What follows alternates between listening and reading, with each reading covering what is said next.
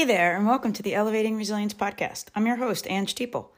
This podcast is all about diving into the real-life stories of adversity, showcasing optimism, resilience, and grit. We are a community of leaders who are focused on growth mindset and the power of resilience to make an impact on the world.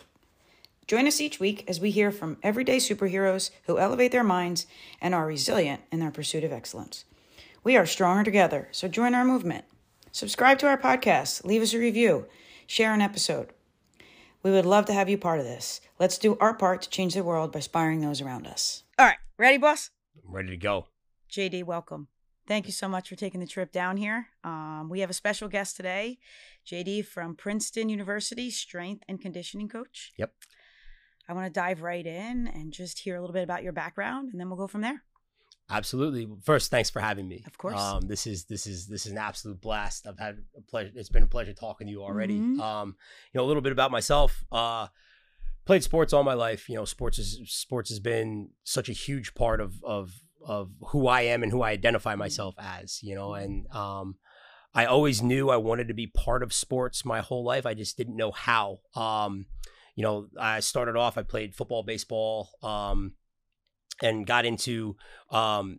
luckily got into college and played college football. And then after that, after my sophomore year, had some thinking I had to do about where I really wanted to go with it. And, that was really when kind of sports kind of pivoted out of my life. And then I always knew I wanted to be part of it somehow. And so while I was studying in college, I went on and got my master's in exercise science, and I knew I wanted to do something. And the weight room was always a huge part for me. For those of you who can't see me at home, there's not much more of me. I'm only 5'6", so I needed something to help me out with being able to excel at my sports, and the weight room was always there. Mm-hmm. And that was one of those places that I love being in and I thrive in. So I started off doing physical therapy and realized really quickly that that's not where I want to be. Mm-hmm. And I want to try to not necessarily keep people out of here, but make sure that we're keeping our athletes as healthy as possible, but at the same time,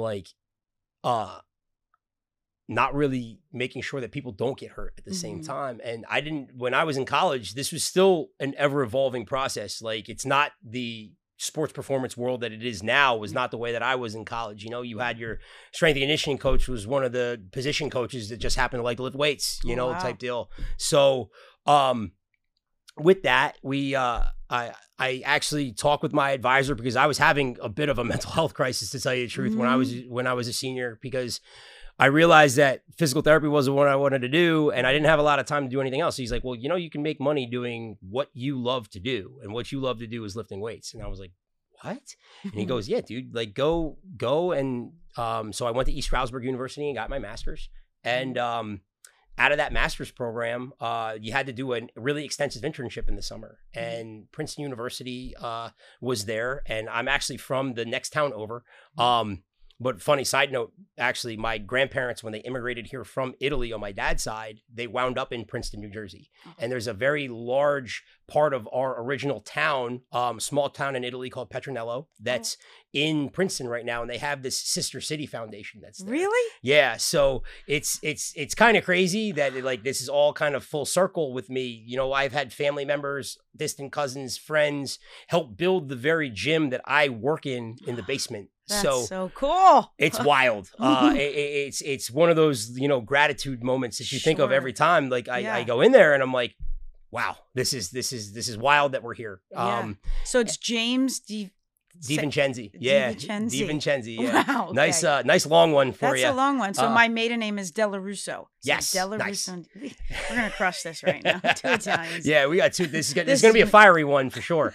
But yeah, so after that, while I was there, we actually had a strength conditioning job open. And I asked very naively, not knowing how competitive college sports are and strength conditioning in college sports, if I could interview. And actually, my now co-head strength conditioning coach told me no at the time. I didn't have enough experience. So I was like, okay, I'm just going to work my butt off the entire time I'm here. And I did just that. They went through the entire hiring process, and I was a fast learner. I was there all day, every day. And I just loved being in that environment. And actually they offered the job to somebody else, and that person turned it down. and they came, the staff came into the weight room, and my boss, Jason Gallucci, who's the director of performance, saw me training like 3 different groups of athletes. And he's like, I'm not opening this up. I know he's a little green, but we're going to work with him, Cool. you know? So 14 years later, here I am, you know, I'm the associate head strength and conditioning coach there now. Okay. And, you know, in college strength conditioning, anybody who knows, you know, you don't really have a lot of longevity. And if you do at different places, you're very fortunate. You're definitely the minority there. So the fact that I've been at a major Division I university in my hometown for 10 plus years now, you know, like it's been a real blessing. Like Sure. that's really what I can say Yeah. it is. And it's, you know, my dad always says, like, if you find something you love, you'll never work a day in your life. And I haven't been to work yet. Yeah, So it's awesome. one of those really cool Yeah. things. And where'd you meet your wife? I met my wife.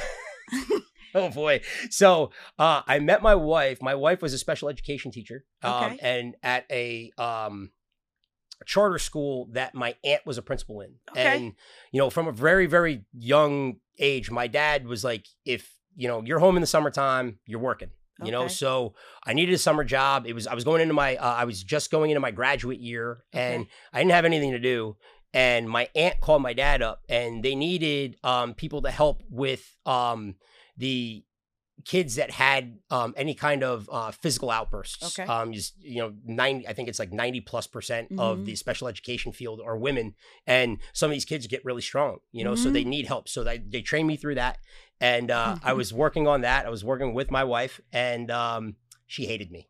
Oh my God. And Stop. I no, listen, I didn't do anything to help my cause. Like I was, you know, I was a prototypical, you know, right out of college kid, you know, I was coming there, not taking it seriously. Like my first day I had like a kid, like have like a massive thing. And I'm just like screaming, dude, what are you doing? And Chris was like, you can't call the kid dude. He doesn't know his own name. Like, what are you doing? And I'm like, oh, I'm sorry. So long story short, she got me fired from that position. She asked me to get transferred out of that position.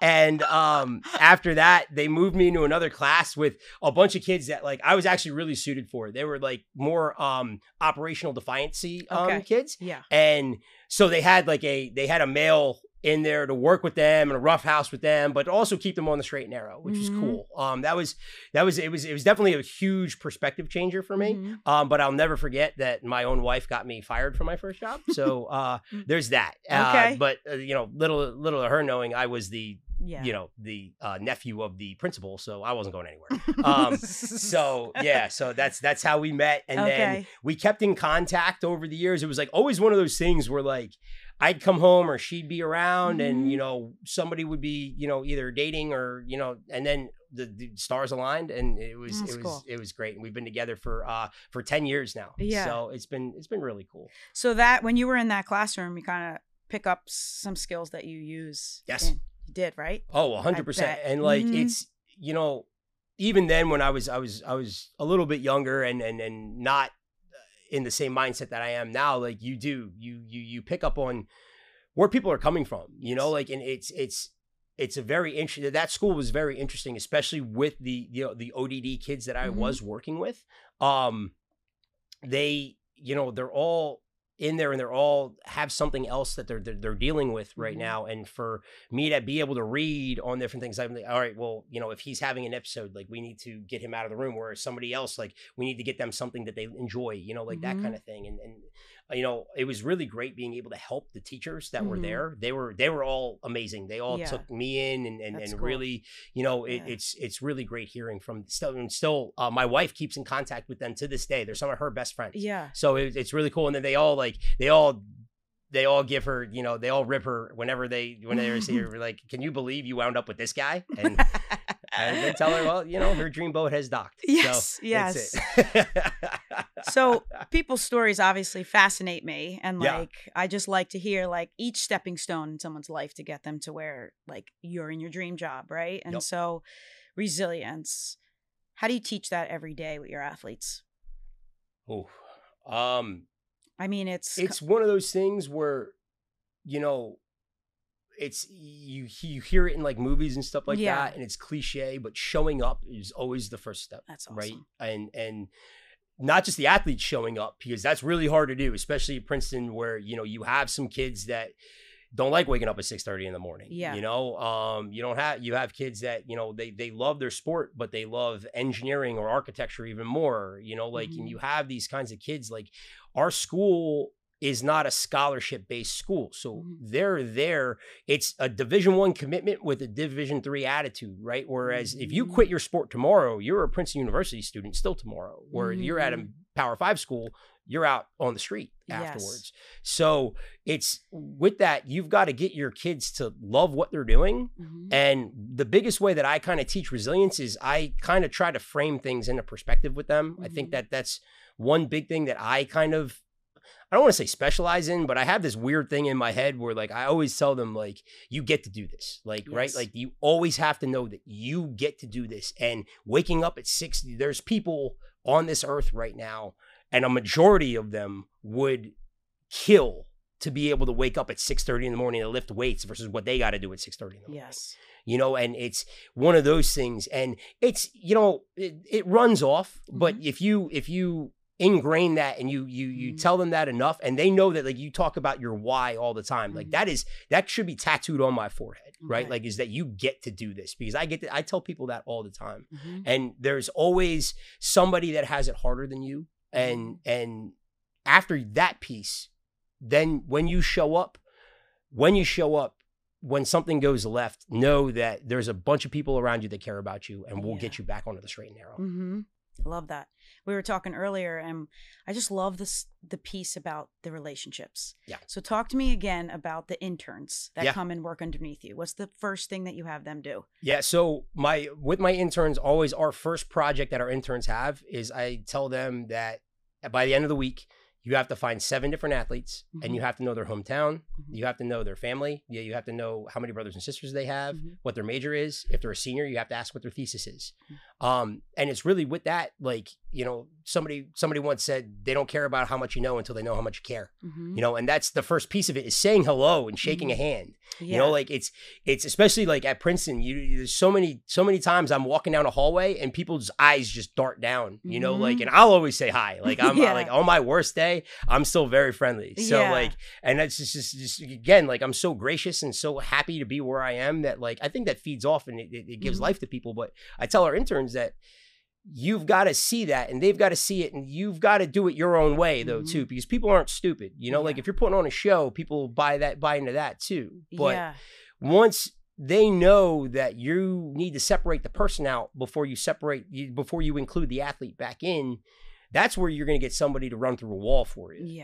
Like, and we talked about this. The best scientist in the world with a horrible buy-in will just get just that. You'll get the bare minimum out of that. You could be a horrible strength conditioning scientist, but if you can get people to know that you're there for them day in and day out, that's when you can move mountains. And that's where we have our championship culture. Now, when you can marry both of them, then you've got then you've got lightning in a bottle there. And that's the big part, and it's hard because it's every day is different. But going back to your question, that's what we do with our interns first. That's pretty awesome. And we actually don't start talking about strength and conditioning from a exercise science or any kind of scientific background until week 3. The first 3 weeks is all about different ways of building relationships and cultivating that buy-in that we look for. Yeah, that's really cool. So culture, you talked a little bit about it. Like, I loved how you explained the culture at Princeton and how you guys do it right with the team of performance coaches that you have. Talk a little bit about that, because I just think Princeton's got it right. And I think if more universities had that angle, we would be better off as far as the mental health of these athletes. Yeah. I mean, we have a really, really cool performance model, right? Where, we have our director of performance, and then we have the strength conditioning staff, we have our nutrition staff, we have our mental performance team, we have our athletic training staff, and then we have our coaching staff. And through that umbrella, that encompasses the entire sports performance umbrella. We're fortunate enough where we actually have 2 athletics only mental health professionals. So that puts us ahead of the game massively. Tremendous. I think. And Dr. Gross was, he wasn't only a one-man show. He was the the primary, and then we had actually and we still do, and there are 4 amazing people that work with our athletes, but they're like contracted out through counseling and psychological services. And then, but now we were able to actually just hire on this week another full-time person for that position. So, Phenomenal. Even though we do, like, even as an entire sports performance team, like we lose the numbers game because we've got 38 varsity sports. We have the third or fourth highest sport load in the country. So, we are doing that, but our something versus nothing is, in my opinion, so much better than a lot of places. And we have a lot of people reaching out saying like, hey, how can we model what you're doing? A lot of it is to like our ability for our athletic director to really see like that this was something that we really do need to get into the forefront a little bit and get into our athletes' heads, the Ivy League, and just being an Ivy League student before you even fulfill that athlete part of the deal is so hard. And it really is, especially like you see them around exam time, and it's like Walking Dead around Princeton, So how do we work as a unit so that we can make sure that, when the tough times are tough, we're getting, if the athlete can give us 40%, we're getting 100% out of that 40%. And then when times are good, we can get 100% out of 100. But every one of those frameworks are different. And what's so great is that we're so interconnected, especially because we're all in one building. So that helps. But we're also so interconnected because even though Dr. Gross is just one person, he helps, we help him and he helps us be the arm of that. So because we're with our athletes more than he ever will be. So, he'll come up and he can come up and ask, nothing obviously that's like a sensitive issue or anything that's HIPAA or anything like that. But, if there's even an inkling that something's going on, I'll be like, hey, we got to get you in to talk with Dr. Gross. Like we need to, That's great. And we need you to, and a lot of times it's not because they're in crisis either, but like, I think self-talk right now so important I don't know, you can correct me if I'm wrong here, but I think younger athletes have it so backwards that it's so negative. I hear such negative self-talk, especially in the weight room, because that's kind of a traditional weight room environment, like I'm not going to use the words that some of the athletes use, but you all get it, like, I did it, but, I pull them aside all the time and I'm like, hey, what do you need to do in this situation? They're like, all right, well, it's a 1 rep back squat test. I'm like, okay.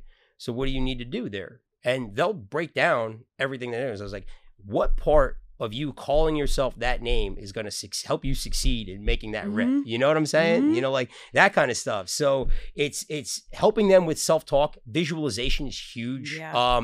He's a huge meditation guy. So like, and I think this is what's really cool about Princeton too. And he reached, like, we actually just have, one Monday a month, we have an all coaches meeting.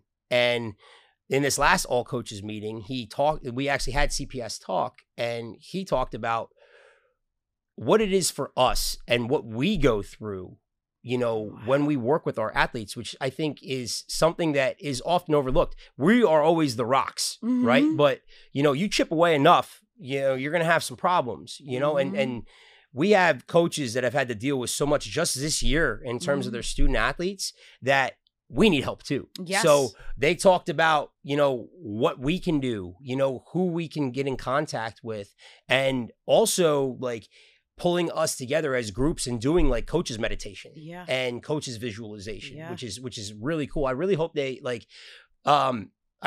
do like go into that. I know we're kind of like all over the place and busy, but I think especially the visualization work. Like I'm not super big personally into meditation. My brain just goes, you can hear how fast I'm talking. It's going even faster up here, but visualization, I think, has really helped me as I've gotten older and knowing where I want to be, so then I can reverse engineer and work backwards, and when you're young, you don't see it, everything is the worst possible thing that can happen. Right. Like, and like the sky is falling when the littlest thing happens with these younger athletes. And so we could be like, hey, listen, visualize what you need to do. And then our CPS staff gives them the coping skills to be able to work with that, and then it also trains us in helping them in the weight room with different ways of talking to our athletes. Which is, I think another really interesting point. I mean, I think it's great that they're modeling the behavior that we want these athletes to do with you guys as a staff. Because if you guys are comfortable as a staff doing it together, then you're going to want to do that and take time for your athletes. Yeah. I think that's really important. And you made a point about meditation. So I was not a meditation person. My mind goes as fast as yours. And usually I talk very fast, but I'm taking all of these communication courses about slowing down. But I started meditating, and it's very similar to visualization. Mm-hmm. And when I turned the perspective into that, so when I meditate, you can actually meditate on the thoughts that you want to project in your life. Okay. So I don't just like meditate to stare into like deep space, or I don't meditate to my breathing, or I don't meditate to like a fountain playing. Mm-hmm. You know what I mean? I meditate to the thoughts that I want to repeat over and over in my head. Okay. And it takes me to this like energy space that my like unconscious becomes conscious. Really? I'm going to have to talk more about it with you, but yes, like please. It changed for me like completely, because it was like, wow, that's pretty cool. You know what I mean? Like, and also what you go through, you probably have a lot coming at you. Yeah. You're in a top university, Ivy League, you're a dad, yeah. You're probably a phenomenal husband as well. You have all these plates, and you've got to take that time to be able to, also manage each one in the moment and being present for each one of them. So it's helped me be present. Yeah, it's really cool. Honestly, like that's so cool that you actually just mentioned that, because I struggle with like, especially now, like I being completely honest, like there's a lot of times where I've talked with my wife about this. Like the number one thing that like, I don't buy into New Year's resolutions at all, but like the number one thing I need to work on, and I want to work on right now, is being present, and it's hard because you're pulled in 500 different ways and directions.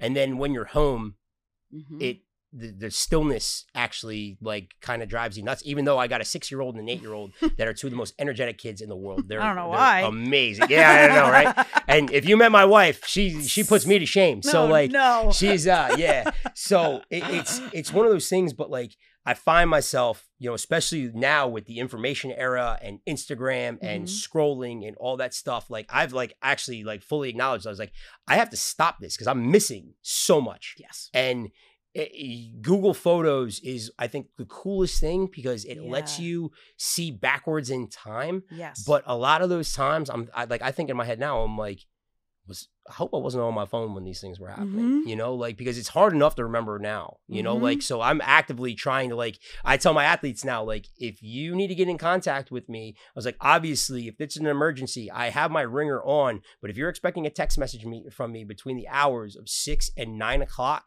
you're not going to get anything until after 9, because that's my time to be home with my family. That's awesome. And that's, like, we as coaches have such a hard time disconnecting, because we want to be here for our athletes all the time. It's a hard line, but like the athlete also needs to know where you have to set healthy boundaries. Yes. And if there's one big thing that I did get wrong, and I can definitely admit that, especially like when my kids were really young, especially over COVID, I think everybody's boundaries were completely broken because of Zoom. Like I remember getting hearing the Zoom thing at like 10:30 at night, and like people wanting to hop on a call.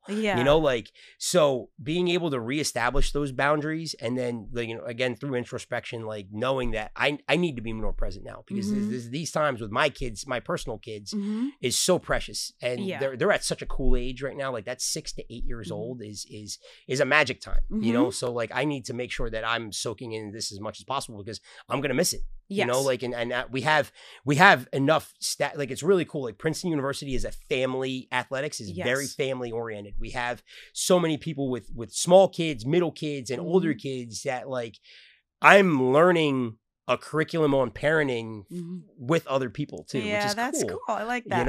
So it's cool perspective. it's that perspective is interesting, but like that's definitely like being present. So like I would totally I would love to hear any of that kind of stuff. Yeah, it's cool. And I think it's important too for the athletes, because back when we played, it wasn't like that. You didn't meditate, you didn't visualize. You did what your coach told you, and there was nothing else left. And so we became us. Like I feel success from doing a million things in a day until I burnt myself out completely. And so now it's like, that isn't success. Success truly is those moments with your children. Success for me is truly like actually honing in on the conversations that you have and the impact you have and the purpose. Yeah. So if we could teach these kids that, then it's like maybe then when they get to be our age, they can slow down and raise kids. And you know what I mean? Like, so I think that it's kind of like that whole continuum of all of us changing with the times changing, like 100%. not just the kids. So I think it's cool, but I think Princeton definitely is getting it right. And it's obviously the leadership from the AD to, you know, especially Dr. Groves. Yeah, Dr. Groves. I mean, that's phenomenal. I can't stop singing his praises because he's done so much, like with not a lot of, like, I mean, like, again, we give him as much support as possible, but again, he's 1 to 1,500 athletes. So it's definitely hard for him to like reach, and our athletes need help. It's one of those things where, you know, it does get, I don't want to say it gets alarming at times, but it does, you know, like it's with anything. And these kids are so hyper focused and so driven because they've been the best their entire lives. And not just the best at sports, where like you'll see like a Division I athlete, like especially a freshman, right? Big fish, small pond type deal, right? And then all of a sudden they get thrown into the college setting and they're against 6 other ones that are either them or better.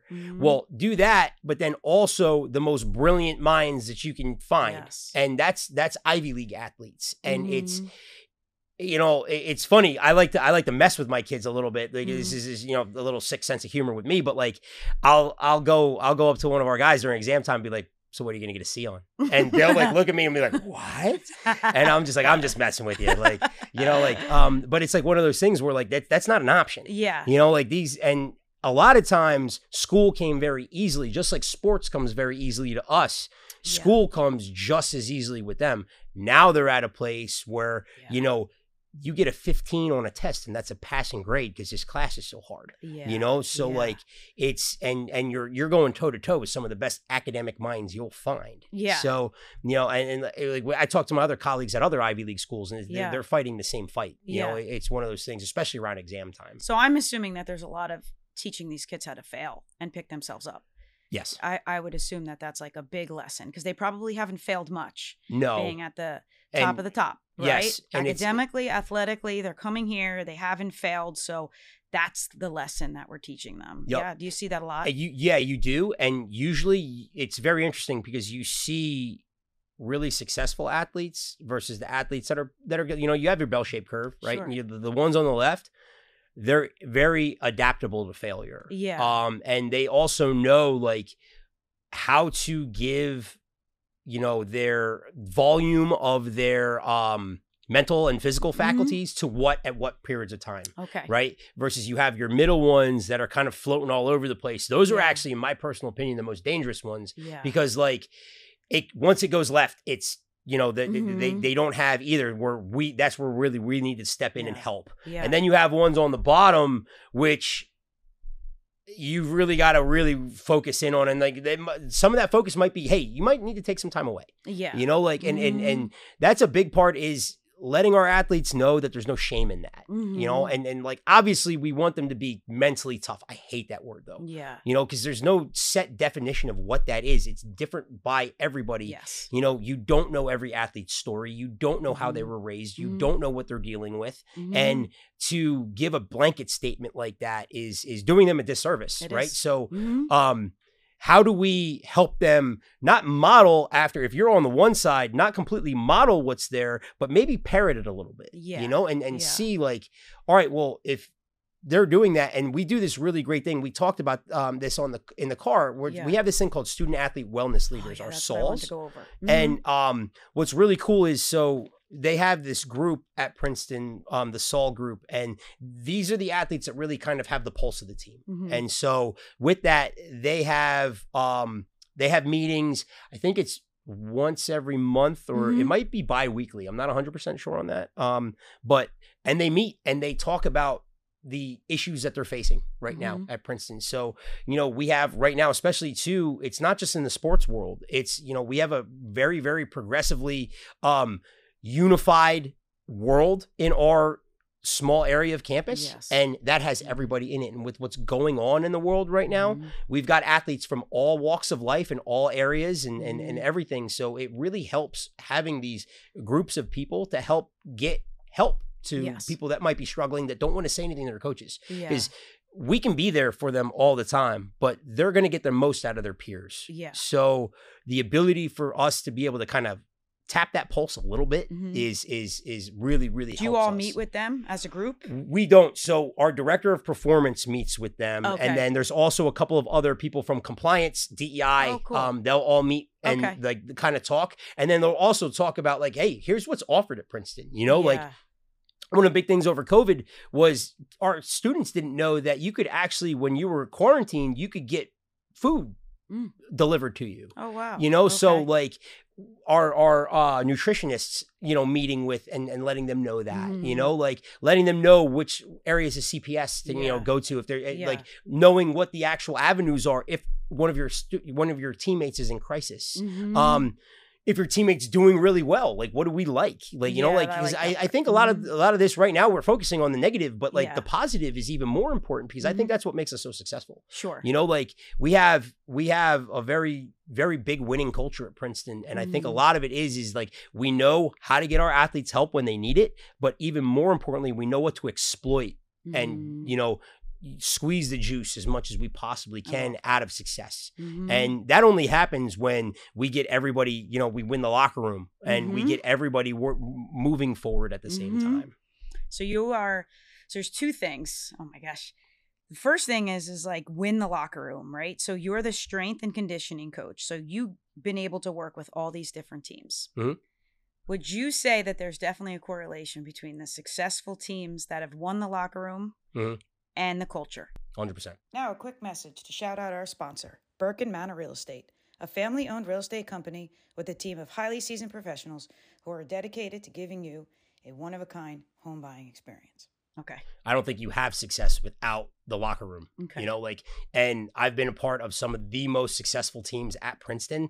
And that was the one unifying bond that they've had there over different sports was you had 16 guys on men's basketball. You had 120 football players. You had 24 field hockey players. You had all these different athletes all moving forward. And even you're not going to get 100% buy-in, but what you're going to get is, you talk about resilience. You're going to get everybody moving forward. You know, that old, you know, you talk about like the Spartans, right? The most important part of the Spartan army was that they moved as a group. Yeah. One was never more important than the other. You're going to have your superstars and your most talented, and you're only going to win with those, right? But you're also going to have your practice people pushing them so that when time comes where they need to be resilient in the game, they go out and they win you the game. You know, like you never have success without having them moving forward unified. Yeah. And that's really where, you know, like, and I've been on the other side. I've been part of some really bad teams at Princeton, you know, and that was the opposite side. You know, you had locker room politicians, you had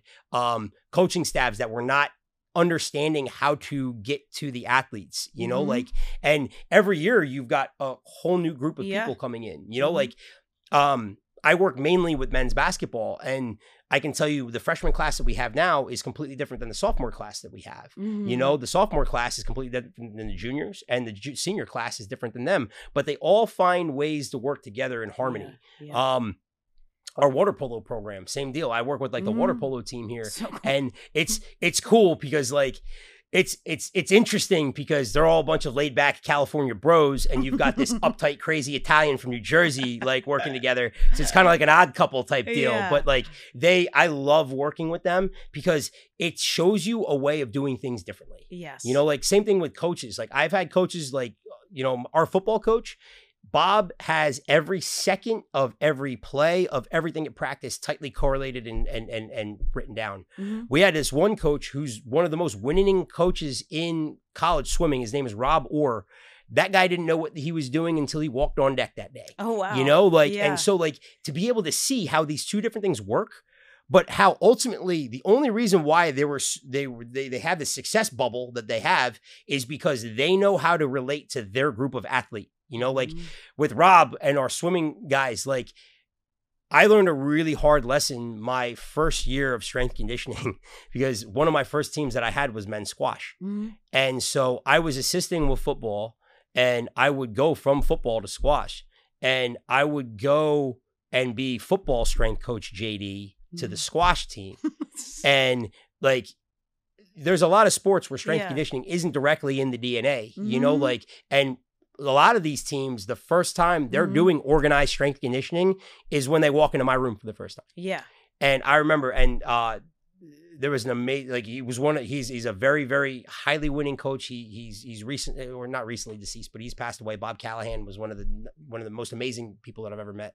And Bob came up to me one day. He's like, hey, he had a real soft voice. He's like, hey, JD, I think you got to change the way that you're talking to the guys. And I'm like, well, what do you mean? He's like, you're scaring them. And I was like, I'm thinking about it, and I'm like, oh yeah, they probably, you know, like they're probably not used to this like crazy. Like I used to have a shaved head too, so you had this like, crazy dude like coming down, and the second I changed, like the weight room changed, you know? So like you see that, like again, you win the locker room, right? Like, and my coaching style now is completely different. I have 5 main teams.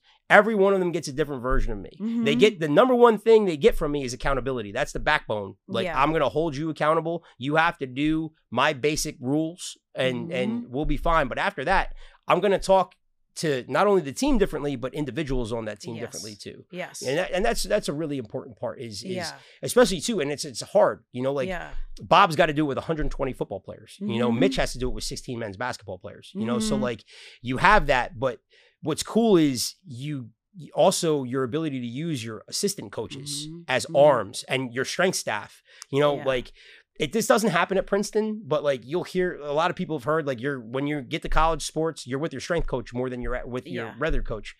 We don't have that because we don't have summer school. So 95% of our athletes go home instead of here in the summertime. But anywhere else, you're only with your strength staff due to NCAA regulations. Yeah. But we're still like the pulse that we have with our athletes. And what's been really great. And so like, I want to say from like 2009 to like 2015, we were very successful.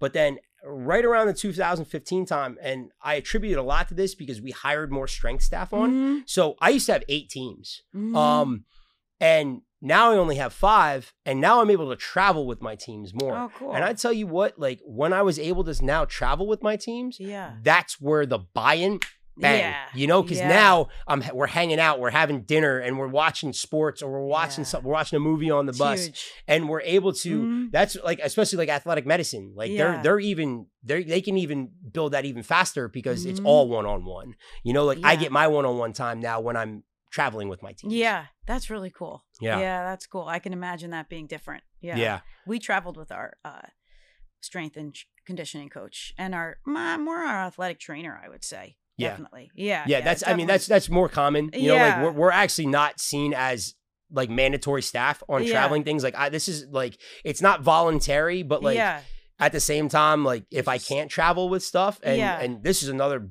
part about Princeton that's so great is that we are so family oriented that like, you know, if I have family stuff come up, you know, Mitch is like, dude, don't come. Like, I don't need you at this game, you know, like, so it's one of those things where like, I like to think that what I do when I'm there really helps, but at the same time, it's not like athletic medicine where if an athlete were to get hurt, they need medical attention, you know? So like, we all understand that. So I'm like, all right, well, how am I going to earn my paycheck then? You know, like, so I know what I'm going to do. I'm going to try to build as many relationships with these athletes as possible.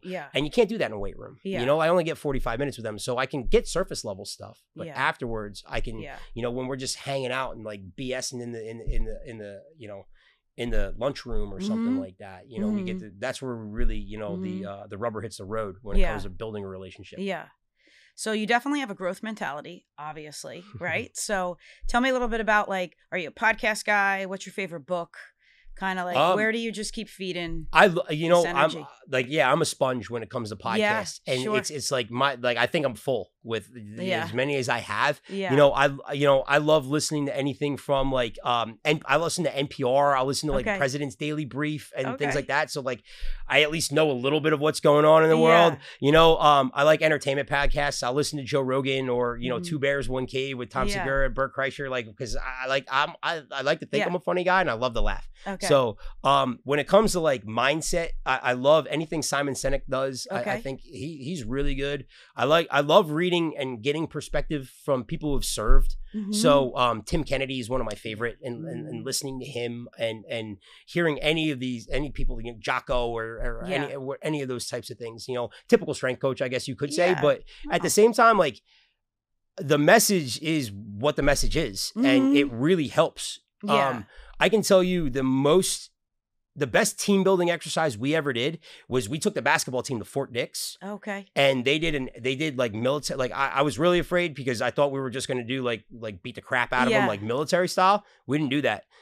We sat down in a room and listened to servicemen and women who were field medics, field engineers, mechanics, and how they work as a team there to make sure that the mission is done well and with no loss of life. Okay. And that was that in my opinion, like it was the coolest thing in the world. Like it blew my mind. Yeah. But I love hearing how like our military does that, and there's a lot of merit to that. Like, so that's I love listening to that.